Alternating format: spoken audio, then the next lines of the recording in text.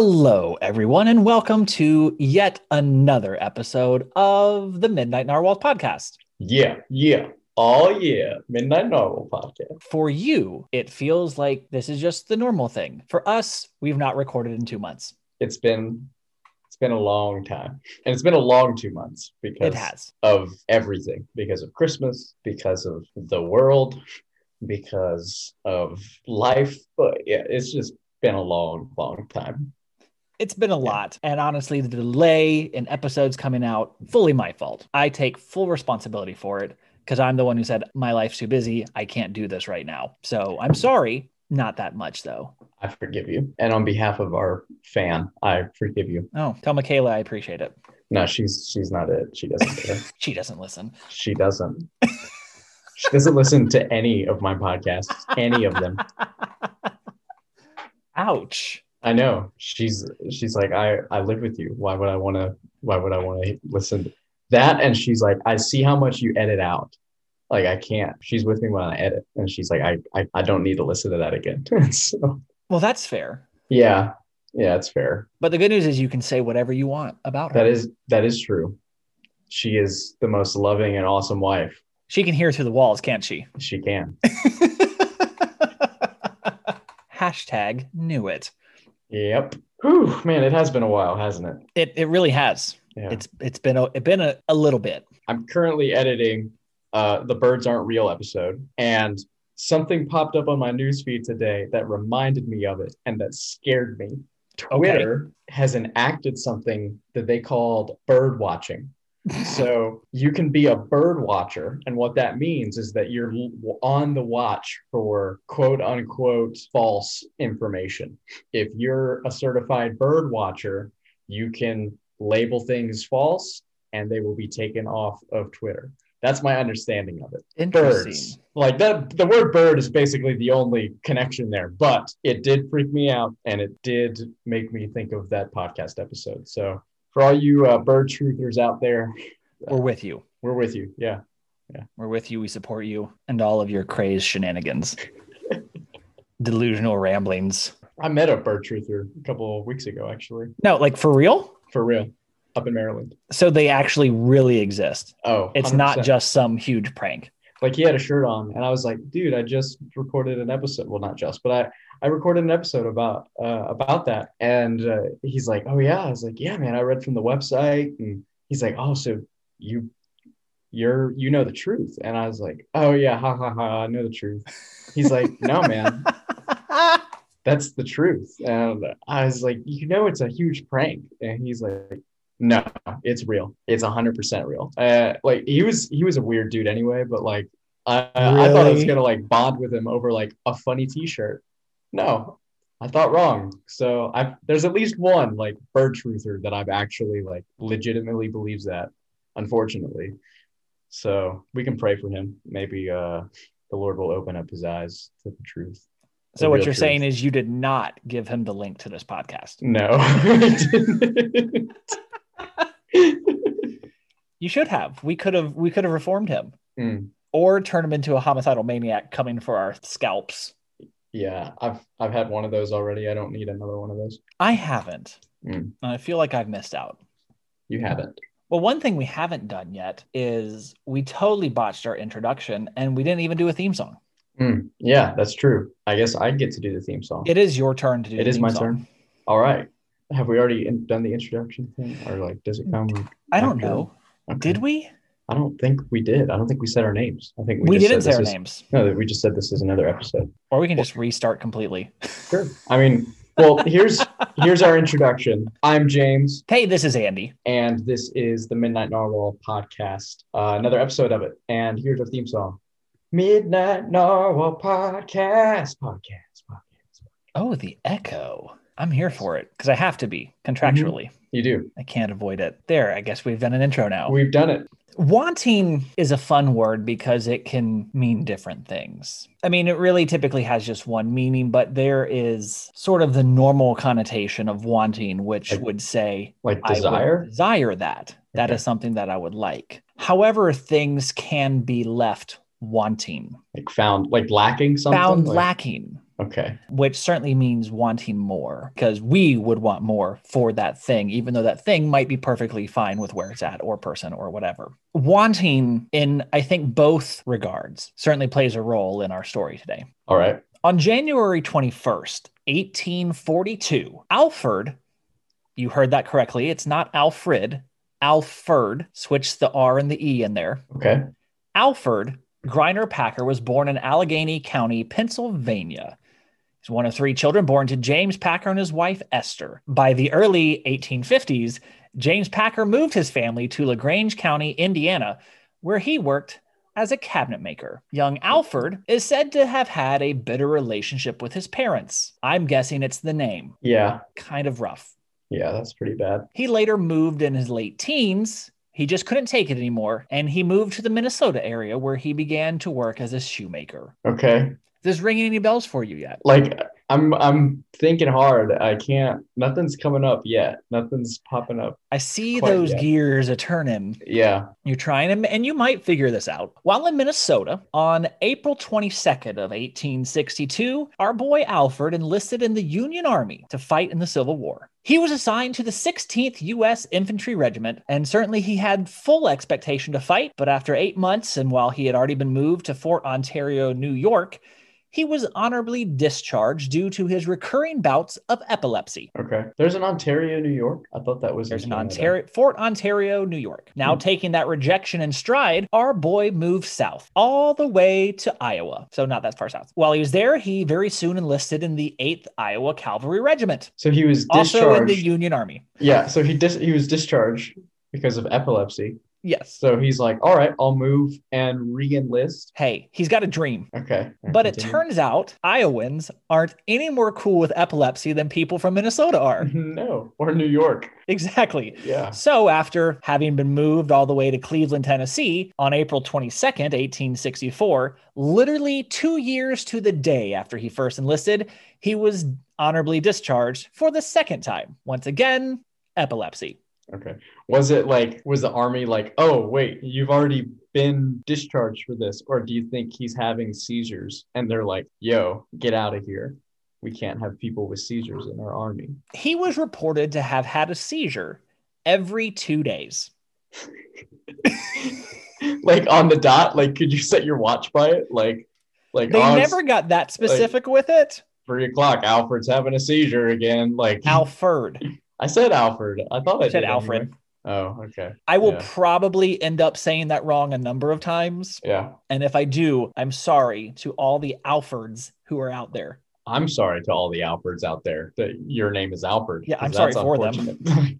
Also, I'd like to make it clear that I'm not seizure shaming. They happen. People have to deal with it. It's not a fun thing. No. However, if you're having one of those every 2 Every 2 days, Oh yeah. Like yeah. I don't think the that's- army and an active war zone is the place for you. No. Like they're totally in the right. There's a lot of things you shouldn't do if you're having seizures every other day. Mhm. Like, or is every other day different than every 2 days? It's pretty much this. I would Okay. imagine that's the same. Yeah, I'd say that's the same thing. Yeah, like there's a lot of things. Even back then, you'd be like, yeah, no, you can't do that. You just can't. You don't get to be the engineer on this train. No. So sorry, but no. Oh, oh man. Okay, he's discharged again. Now what? Twice. It can take a while to find yourself after having all of your dreams crushed. Sure. And so that led our boy Alfred to work at many different odd jobs. He was a hunter. My manuscript here says haunter, which totally different story. And I'm now like wishing I was doing that podcast instead. That would be a pretty cool episode. But not a haunter. He was a hunter. He was a wagon teamster, a ranch hand, field worker. Yet once again, his seizures and overall attitude ensured he would never get to keep a job for very long. Yeah. Well, maybe it's the denial. Like maybe he's just like, I don't care about my seizures. I'm going to do all these, which great. Don't let your disabilities get you down, but also you got to take those into account. Obviously, the reason you're getting fired from everything, like you got to change direction. Exactly. You got to understand there are limitations that every single person has them. Sure. Yeah. I don't think he accepted his. Mm-mm. Alfred also worked for a couple of months as a wilderness guide, but he wasn't very good at it and he kept getting lost. Okay. So opposite of Hugh Glass. The exact opposite of Hugh Glass, Yeah.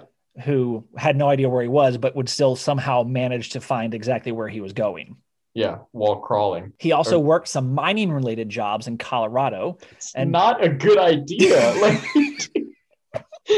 yeah, I have epileptic seizures every 2 days. I'd like a pickaxe and some dynamite, please, in a cave I see no problems with this. with hundreds of other men. They're not easily combustible at all. Oh my gosh. Okay. And he drifted from mine to mine, but never found any amount of prosperity doing any of that dirt work. And since he had absolutely no luck in Colorado, he was like, well, bye. And he moved to Utah. Been all over the country. Dude's been everywhere. Wow. According to literally everyone who knew him, Alfred was generally disliked and distrusted. He was known to steal, he was quarrelsome, an overall difficult person to get along with, and a pathological liar. So it's not just the seizures. Not just the seizures. It's way more than that. If he was a good guy and they had seizures, it'd be like, okay, man, he's a great guy, but he's too much of a liability. My insurance is too high. Well, I mean, I don't think they had insurance. I hope they had insurance back then. Some places might have. Yeah. OSHA, let's just call them up. He's a jerk. Oh, absolutely. Okay. Skipping ahead, November 1873. Okay. Alfred is now 31 years old. Still in Utah? He's still in Utah. Okay. A large deposit of gold was found just outside Breckenridge, Colorado. Now, this is, of course, during the time span when gold rush fever was still very strong all across the United States. Sure. And anytime there was ever a report of gold, all of a sudden entire towns would spring up all around, all the miners and prospectors and everybody in the world coming in, hoping to strike it lucky. Yep. So a group of 20 men left the Bingham Canyon mines just outside of Salt Lake City. They gathered together to make their way to Breckenridge. Now, this group was made up of mostly strangers and was headed up by a dude named Bob McGrew. One of the members of this party, a guy by the name of George Tracy, recalled that about 25 miles into their journey when they were nearing Provo, Utah, they met Alfred Packer. Okay. Alfred sees this group of dudes. Hey, where are you headed? And he heard that they were going to go get some gold. And so he asked if he could join their merry band. Now, it's important that on any sort of trip like this, that everyone do their part and contribute to the group. Doesn't sound like Alfred. Not so much. No. And it's important to point out that Alfred had no money, barely any supplies. Didn't even have a rifle. He just had a Colt revolver. So my guess is Alfred was out being a wilderness guide and had gotten lost and ran into this group of 20 dudes. Yeah. None of the actual historical records claim that. They don't spend too much time on where he met them and how he met them. But it seems pretty clear that he's all by himself, just out in the middle of nowhere, and they kind of stumble upon him. Is what it seems like. So with all of those wonderful qualifications, the group was a bit hesitant to bring him along. However, he told them he was both a prospector and a wilderness guide, and he happened to know the San Juan Mountains area that they were headed towards. So 3 lies. 3 lies. All of a sudden, he became super valuable to this group who did not know the territory in Colorado very well. Unfortunately, neither did Alfred.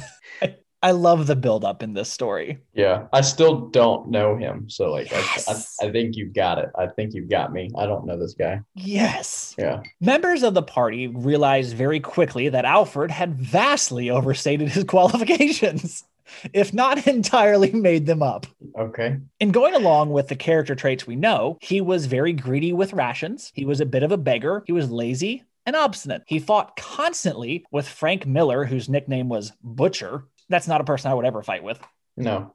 I'd leave that one alone. And another member of the party by the name Preston Nutter described him as a whining fraud. Also, he had seizures every 2 days. Okay. So choosing the right team is really important. And I don't think he's it. If this was like the prospecting NFL draft, like these guys picked the wrong guy. Yes. Oh my gosh. Okay. Very quickly went from, oh my gosh, I can't believe we found this dude in the wilderness to, I wish we had left this dude in the wilderness. Oh my goodness. Did that just happen back then too? Did you just I guess it did. Like, oh, how'd you meet Tim? Oh, we just bumped into each other in the wilderness. Was that just a thing? I mean, you weren't like getting on Tinder or anything. Yeah. I mean, I don't meet dudes on Tinder anyway. Like, I don't think many people do. That's not what Yeah, I Tinder's think that's for. Grindr. Good one. I don't think they had that then either. No. But As might be surprising, since it's November in Utah and Colorado, there was heavy snow that made following the trail nearly impossible because it was so snowed under. The wagons and the carts didn't move very well through snow, and they made less than desirable time okay. in the horrific winter weather. Yeah. Even more surprising, Alfred was absolutely no help with anything. Wow. That's unlike him. They became lost probably because they were actually listening to him and his directions. Food quickly ran out, possibly because Alfred was sneaking and hoarding it whenever possible. And the group was reduced to eating horse feed and were getting very close to eating the horses themselves. Bummer. In January of 1874, so they've been on the road now for at least 6 weeks, Yeah. they came upon a Native American encampment near Montrose, Colorado. Of course, the group was quite desperate because I can only imagine you can only eat horse feed for so long before completely losing your minds. But they, of course, still approached the place with a lot of trepidation and, okay, what's going to happen?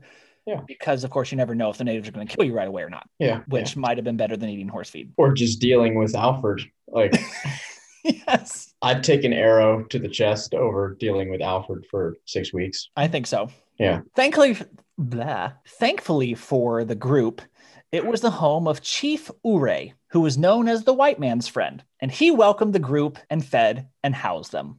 Oh, that's nice. He actually seems to be, he's a really interesting character that I'm not going to dig into at all because that's just not, the podcast isn't about him. Yeah. However, he's kind of an interesting character, this Chief Ouray. He was a member of the Utes tribe, which is what Utah is named after, UTE. Yeah. Chief Ouray strongly recommended that the group spend the winter with him and not make the trek now, but wait until spring rolls around. I mean, he said there's no Ute member of the tribe who would make that trip because it would certainly lead to death. Yeah. And Ouray was like, hey, stay here and we'll share what we and the people, like, we will share everything we have with you. Oh, that's nice. We will keep you fed. We will keep you housed. You will be safe and warm this winter. And of course, that sounded incredible to this group of famished men. Yeah. And they gladly accepted his offer and settled down. Good. For 2 weeks. See, like, you had me going. I was worried you were going to tell me that they said no because of Alfred for some reason. And then you say, oh, like, no, they settled down. I'm like, oh, awesome. Like, yeah, wise choices. 2 weeks is not a whole winter. No, but 2 weeks is long enough to get you refed, warm again. You get feeling back in your extremities. And also long enough for a group of people who are sitting around and probably can't speak the local language, talking to each other and talking about how there's miners from all over the country headed to Breckenridge right now while they're sitting in this shelter next to the mountains. They're not that far away. But they're alive. They're alive, but they got that gold fever. Yeah. Okay. Money talks, I guess. It does. Yeah. Of course, it was now February, and the snow had been relentless since they arrived, which means their horses, wagons, and carts would have to stay put until the snow melted. So out of the 21 men, 11 of them decided that they would brave the winter weather and continue on. But they were like, hey, we got a plan. This is better. They decided to travel first to the Los Pinos Indian Agency, which was the closest outpost to their current location, and then go on to Breckenridge from there. So like, we're not going straight to Breckenridge. That would be stupid. Yeah. Instead, we're going to this outpost, Los Pinos, and we'll go there first, get resupplied again, and then move on. Now, of course, Chief Ouray is like, I'm sorry. Was my English not clear enough? I feel like I was really clear to you. Stupid white men. Stay here. If you go, you die. That's how this works. It almost sounds like a threat now. Like, if you leave, you die. Like, I'll make sure of it. We're good with arrows, y'all. Yeah. Okay. He realized he wasn't changing their minds. Yeah. And so he gave them food for the journey and also provided them like really solid directions on how to most safely get there, which would have them just stay on the bank and follow the Gunnison River. The problem with that would take longer and be a longer walk than going directly over the mountains. Yeah. And our boy, Alfred, decided that he was taking the shorter way. I don't care. Like, let him. like I have no reason to care for Alfred. Of course not. So let him freeze. Like I know you're gonna tell me that the other 11 were like, yeah, we'll follow Alfred. No, And I don't. Okay, good. Because he convinced 5 guys. That's still more than 0, which is the appropriate amount of men that should have been like, yeah, after all our experience with you, we'll follow you. Exactly. Oh my goodness. Okay. He convinced 5 guys because he swore. He's like, okay. The rest of the trip, I wasn't familiar with the geography and topography. This is what I really know. You guys, I know how to do it. It'll be faster. We'll spend less time out in the winter. Trust me, I got this. So on February 9th, Alfred and the other 5 in his little group left for Los Pinos Indian Agency with a plan to go through the mountains. The men in that group were Shannon Wilson Bell, James Humphrey, shockingly, Frank Butcher Miller, Okay. George California Noon, and Israel Swan. His last name was Noon? His last name was Noon. First name George. Went Middle by name. California. Oh, okay. California Noon. That sounds like a rejected Eagles song. Doesn't it? Yeah. California Noon. Yeah. Okay. Yeah. Sorry. Okay. So remember, there were 11 dudes who were like, hey, we're going to go ahead and push on through in the winter. Mm-hmm. 5 of them, well, really 6, because Alfred counts as one of them. Yeah. But 6 of the 11 are going. However, that leaves 5 of them who are like, seem to not care so much that they're not going with their guide. Yeah. So it's like, yeah, you're a liar. Is Alfred the guide? He's the guide. Yeah, no, that's quotation marks. Yeah. Okay. Yeah. Heavy quotation marks. Mm-hmm. I mean, yeah, they're all dumb for leaving, but the 5 that go with Alfred are really dumb for leaving and doing that. Mm-hmm. Alfred's group had a 75-mile journey ahead of them, and this decision was made in spite of all of Chief Uray's dire warnings. Mm-hmm. It was made with the knowledge that they barely had enough food to cover the 14 days they planned on it taking. Also, they had no snowshoes. They barely had any matches. They had no flint. They also had no heavy clothing to combat the extreme cold. They went into the mountains with 2 rifles, 1 pistol, a couple of knives, a hatchet, and minimal ammunition. So they're dead. Like, they're gonna die. So we're feeling good about this trip. Yeah, no, I'm not. 2 months later. Yeah, that makes sense. 2 months later, on the 16th of April, Alfred Packer emerged from the woods and stumbled his way across a frozen lake to the Los Pinos Indian Agency with rags lashed to his feet. Just him? Just him. Surprising the men sitting around the mess hall eating breakfast, he flung open the door and begged for food and shelter. Because, okay, yeah, that's just what he does. He carried with him a rifle, a knife, a steel coffee pot, and a satchel. The men hurried Packer inside, sat him down at a table, gave him some food, which he vomited up as soon as he ate it. Sure. Because he's, he's like, yeah, my digestion's really messed up because of my whole near starvation thing. Yeah. However, after downing several shots of whiskey, he told the story of all the events leading up to Uray's camp, and then told them that he had been hired by 5 men to guide them to Breckenridge from Chief Uray's camp. He stated that during the journey, he had become snowblind, which is basically like just the sun's reflecting off of the snow so much that it basically burns your corneas. Yeah. But he claimed he was snowblind and was lagging behind the rest of the party and really becoming a burden for them. And so Packer claimed that a member of the party, Israel Swan, gave him a rifle, and then they abandoned him. Alfred was then forced to survive on his own and make his way out of the mountains with minimal ammunition, virtually no supplies. He ate very little else other than roots and rosebuds the entire time he was alone. And he just finally, after 2 months, made it all the way back to civilization. Is he still seizing every 2 days? I'm sure he is. I don't think that sort of affliction just goes away. Yeah. Make hunting awfully difficult. Yeah. I got him in my crosshairs. He doesn't seem like a killer. Uh-huh. So I don't want to assume that he killed the other 5. Well, I don't know if he would have to. Winter does pretty good at that. Yeah. It's just, I mean, it's great for the story's sake, but it's so. If I was the other five, no way am I going to die before Alfred. Like, Oh, it's just not happening. Like, absolutely. even if I have to kill him myself, Oh like, yeah, I'm murdering that I'm Joker I'm the not letting moment we the get out of yeah sight of Chief Urey's camp. yeah I'm not letting the elements take me before I take Alfred, the bane of my existence. Okay, He's on this. all right, yeah, like. Okay, so he's at camp. He's telling the story. Mm-hmm. What's next? The men at the agency, of course, listened to his story with rapt attention.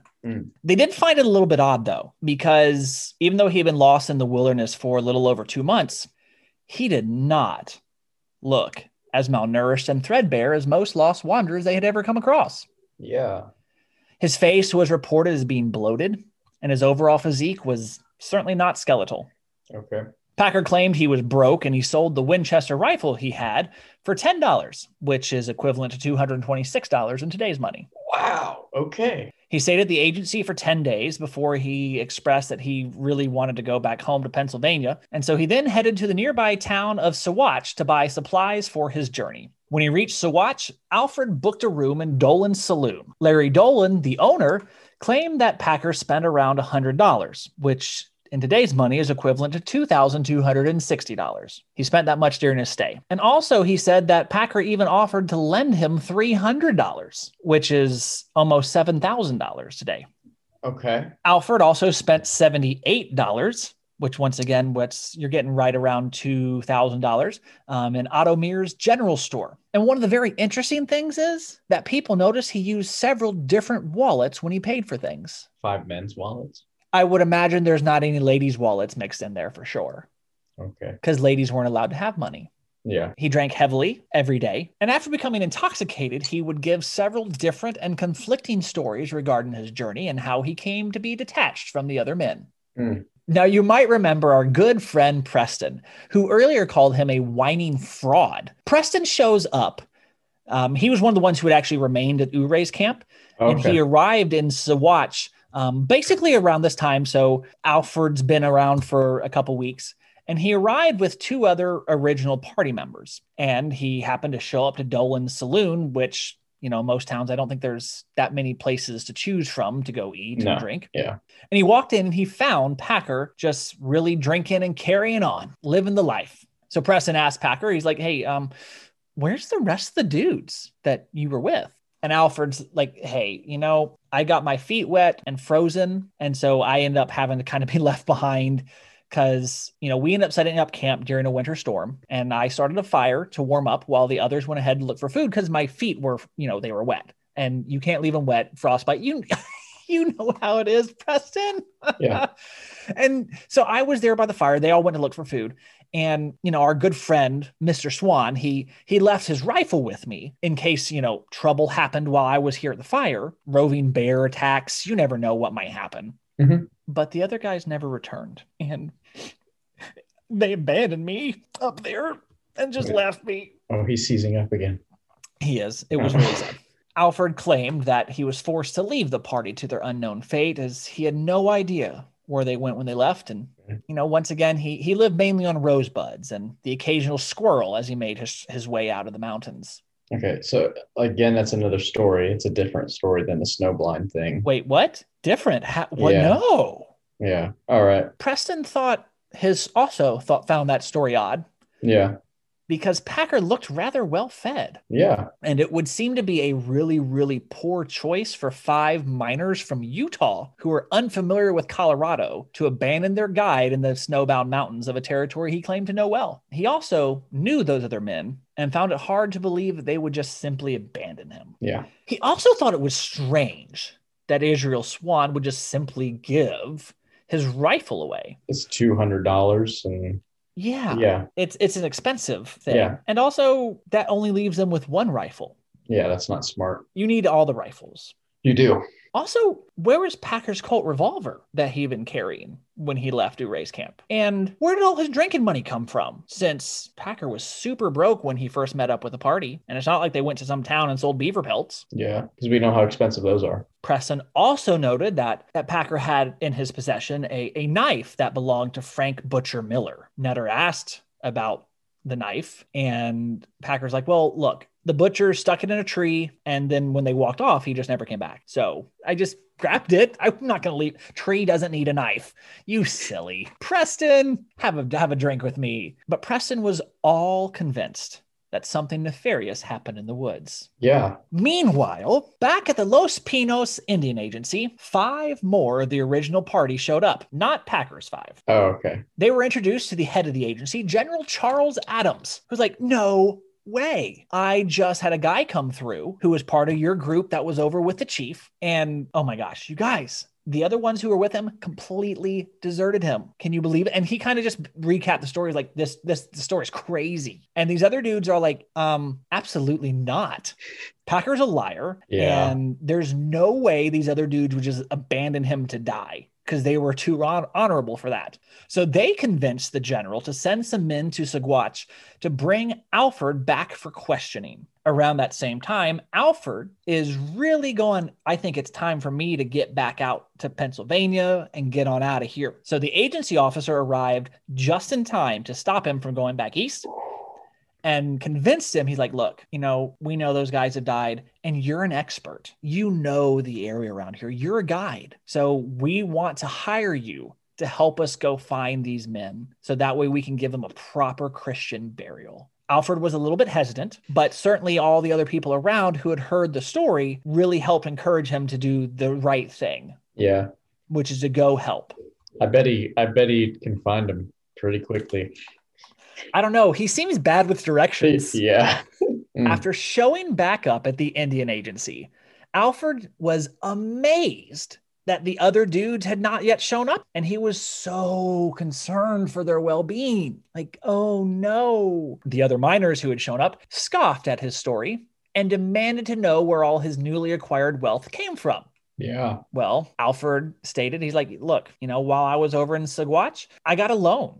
Some guy like, I really only had money from selling the rifle. And so I got a loan while I was there because I need to survive. Like, come on, of course. So General Adams was like, okay, well, if it's true, then I'm sure you don't mind staying here while we send someone back to Saguache to verify your story. Yeah. And Packer agreed with, again, a slight hesitation. And strangely enough, when the officer returned, he had not been able to find a single person in that town who had given any money to him. In fact, everyone talked about all the money he had been spending the entire time instead. That's odd. So strange. General Adams then convened a council of the 5 miners, himself, Packer, and the agency officers to settle this matter.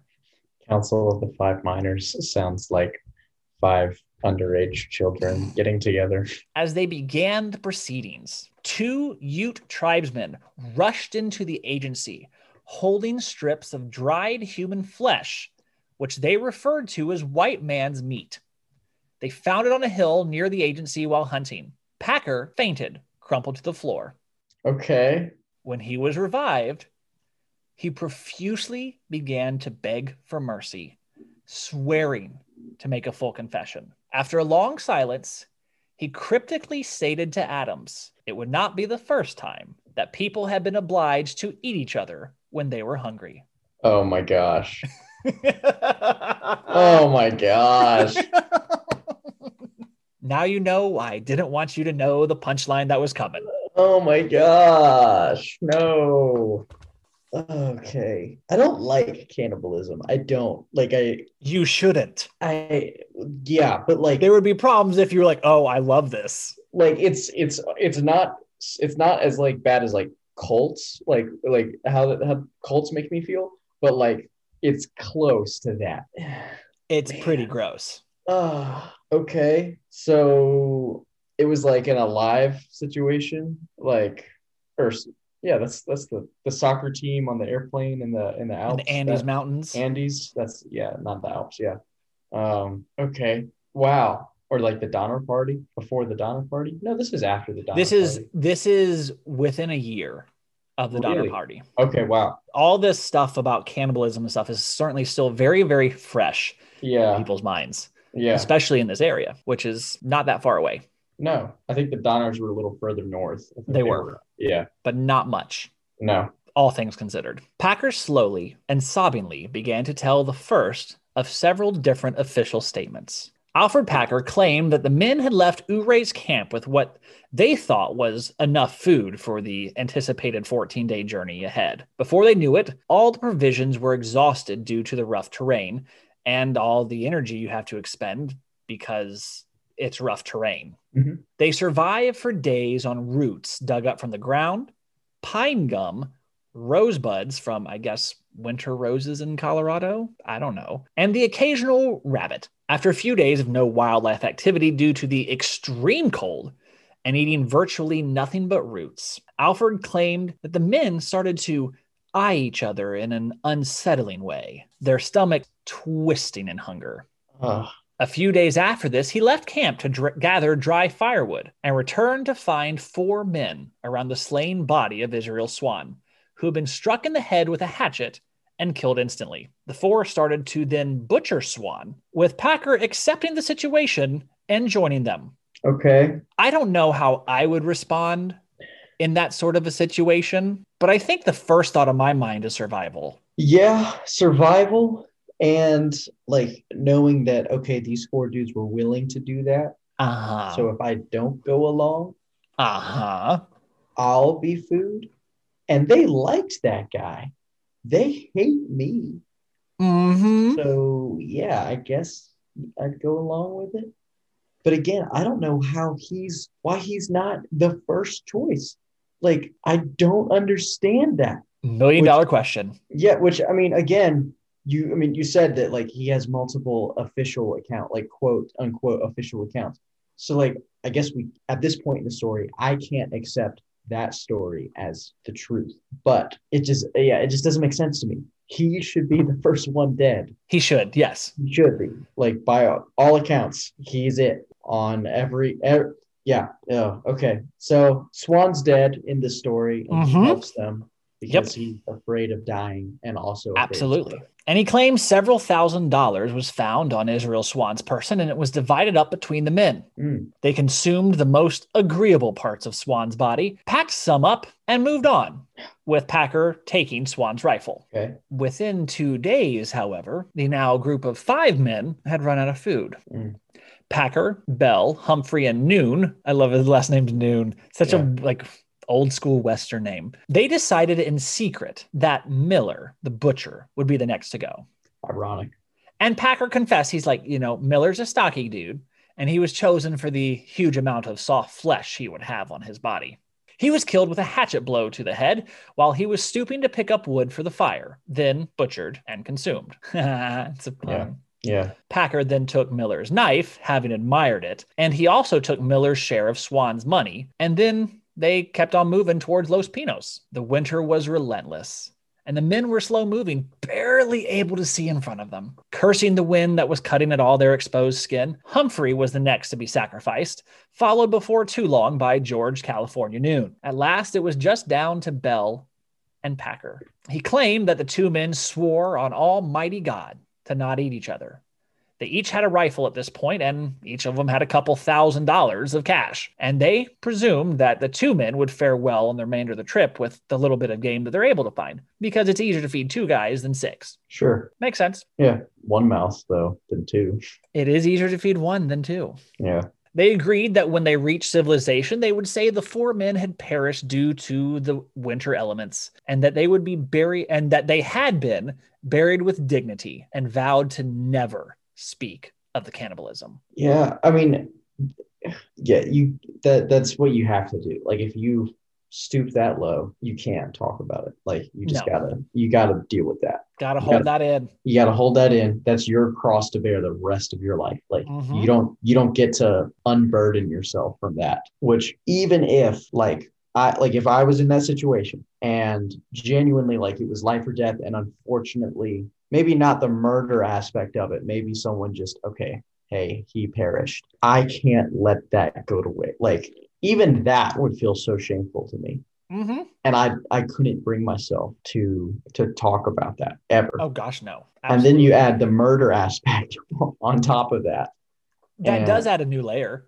Yeah, to not even waiting for the elements to do it, just to have done it yourself. I'm hungry. Yeah.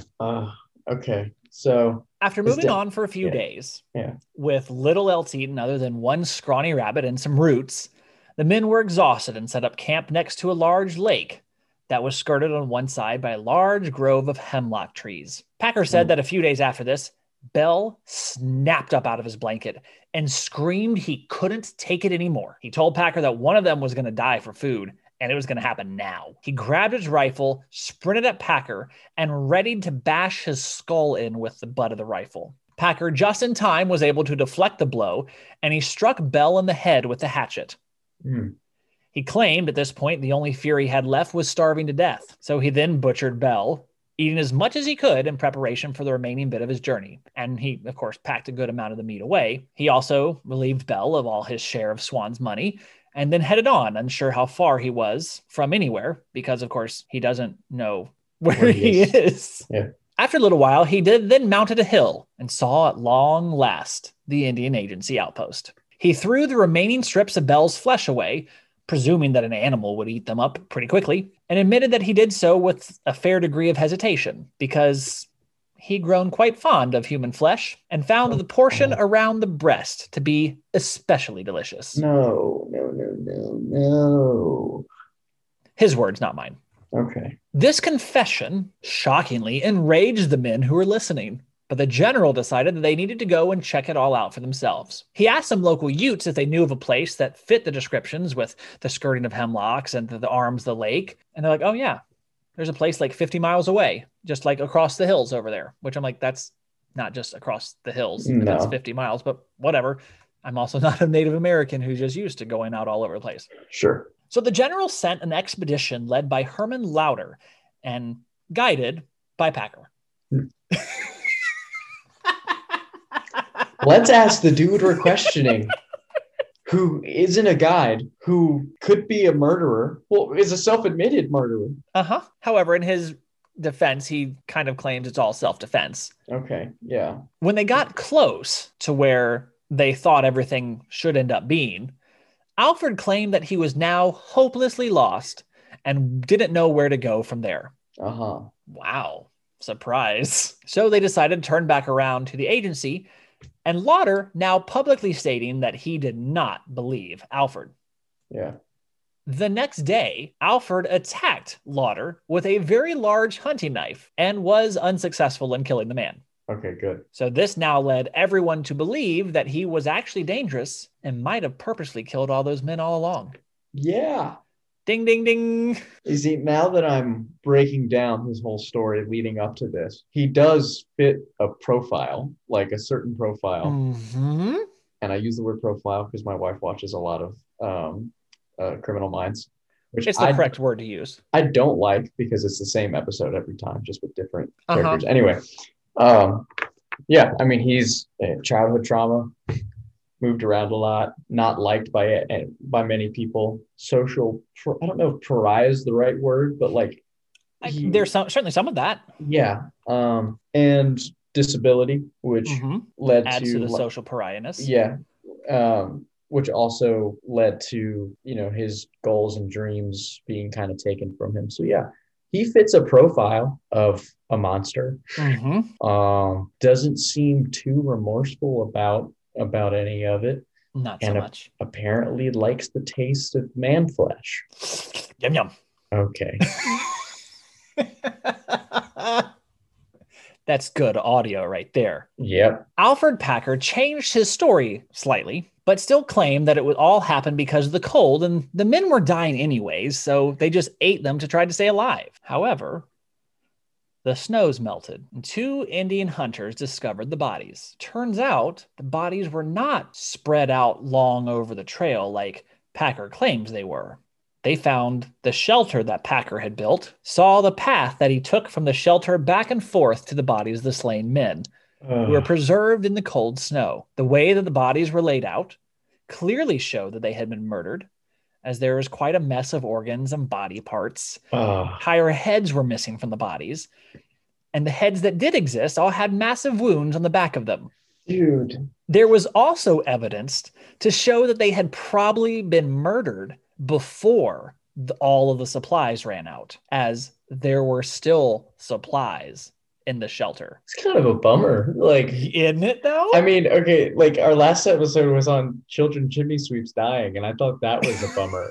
I'd rather talk about that than talk about this murder spree thing. Like okay. Okay. So he's a monster. An epileptic monster, An but a epileptic monster all the same. monster. Yes. What do they do with him? Well, you'll be very pleased to know Alfred went to trial, Good. was found guilty, Good. and sentenced to hang. Good. All good news. Yeah. There's bad news though. Don't tell me there's bad. There's bad news. Well, before the execution could take place, his lawyers found a loophole that would prevent him from being executed. Because, as it turns out, Colorado officially became a state after the murders had happened, yet before his trial. And therefore, he couldn't be executed for something in Colorado that happened when it wasn't actually Colorado. Now, I'm sure there's a lot of legal jargon and stuff that went along with it, but that's the basics of the loophole they found. Okay. Seems dumb to me. Yeah. So he had a second trial, and at his second trial, he was sentenced to 40 years for the intentional manslaughter of the 5 men. So not murder. They gave it intentional manslaughter. Intentional manslaughter. Sounds like murder. Yeah. Manslaughter sounds like murder. Like, you like, because I mean, it's what he did. the word slaughter is not good. But because like the term, it's involuntary manslaughter, right? That's the thing now. It's not good. It just means like you accidentally killed somebody, right? Yep. There needs to be a better phrase for that because manslaughter sounds awful. Terrifying. Like just say accidental death or accidentally killing, not involuntary manslaughter. Like, okay, so but to be fair, he did slaughter these men. So the term actually works really well. Here it does. Here it does. But it's intentional manslaughter here. Nowadays, the expression should not be used the way it's used in a court of law. But that's a side tangent. So, okay, he's found guilty, 40 years in jail. 40 years, 8 years for each man. Okay. After serving 18 years of his sentence, he was released on parole. For good behavior, I guess, or he knew people who knew people. Okay. Who ended like it was this a newspaper reporter, actually a woman, which is actually quite fascinating to me. But she worked really, really, really hard to get him released from prison, and they ended up releasing him on the grounds that he could do nothing to make any money from his story. So he couldn't write a book. He couldn't do a memoir. He could none of that. Like he couldn't do anything with the story. No film deal or anything like that. Reports are that for the rest of his life, he was a vegetarian and he entertained people with plenty of colorful stories. Sure he did. Alfred Packer died on April 23rd, 1907 from a stroke. And that is the terrifying story of Alfred Packer, who is more commonly known as the Colorado Cannibal. Okay. But wait, there's more.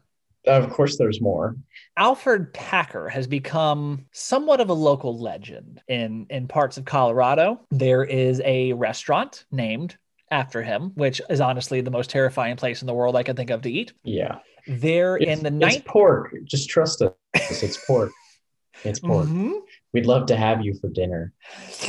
Okay. In the 1970s, there was a ballad that came out about him. It's like 2 minutes long. It's actually pretty funny. That's 2 minutes too long. You should check it out. It's actually pretty good.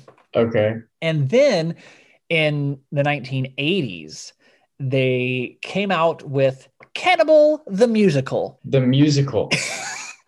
I hate musicals in general. But it's just, there is a trailer for that on YouTube that is incredible.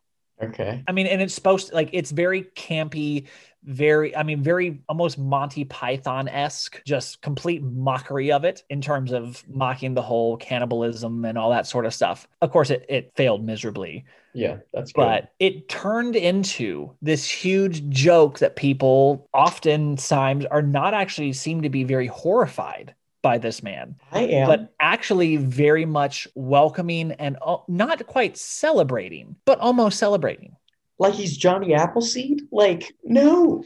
It worked out well for him. What really happened with him is because he came after the Donner Party, which that could be its whole separate episode all by Yeah, itself, I which I'm I not did too. planning on doing. See, I thought about it and decided against it because I don't like cannibalism and I didn't feel like I could talk about it for an hour. Oh, I can. Clearly. And thank you. But most of the time, I didn't talk about cannibalism. I just was telling an engrossing story about these idiots going into the mountains. Yeah, you were. But he came after the Donner Party. Yeah. And so the big shock and horror of what could happen out there in times of dire need, that people had already processed that. Yeah. And at that point, people had already become somewhat sympathetic to the idea that if you're out there in the winter and you run out of food and people die, that is meat. I'm not saying that's how people should act. I'm not trying to defend it at all. However, when he is telling stories like, they were dying anyways. Of course, this is like his third retelling of it. Yeah. When he gets to that point, people are somewhat sympathetic to the idea that, okay, I get why you would eat your friend. Yeah. And that helped moralize him in more of a positive light than he should have been. But yeah, he killed those people. Oh, yeah. He straight up murdered them, like straight up. But of course, this was before Criminal Minds and before we had psychological profiles when you could see that, oh, well, he's 12 years old and still wet in his bed and really is really into animal torture and fire. Okay. Yeah. Like, wow. That's Alfred Packer. Well, thanks for that. You're welcome. And I think the big takeaway, don't give your kids stupid names. No. It is interesting that so many like monsters have name like have weird names. Like, don't do that to your kids, man. No, because you're setting them up to be murderous cannibals.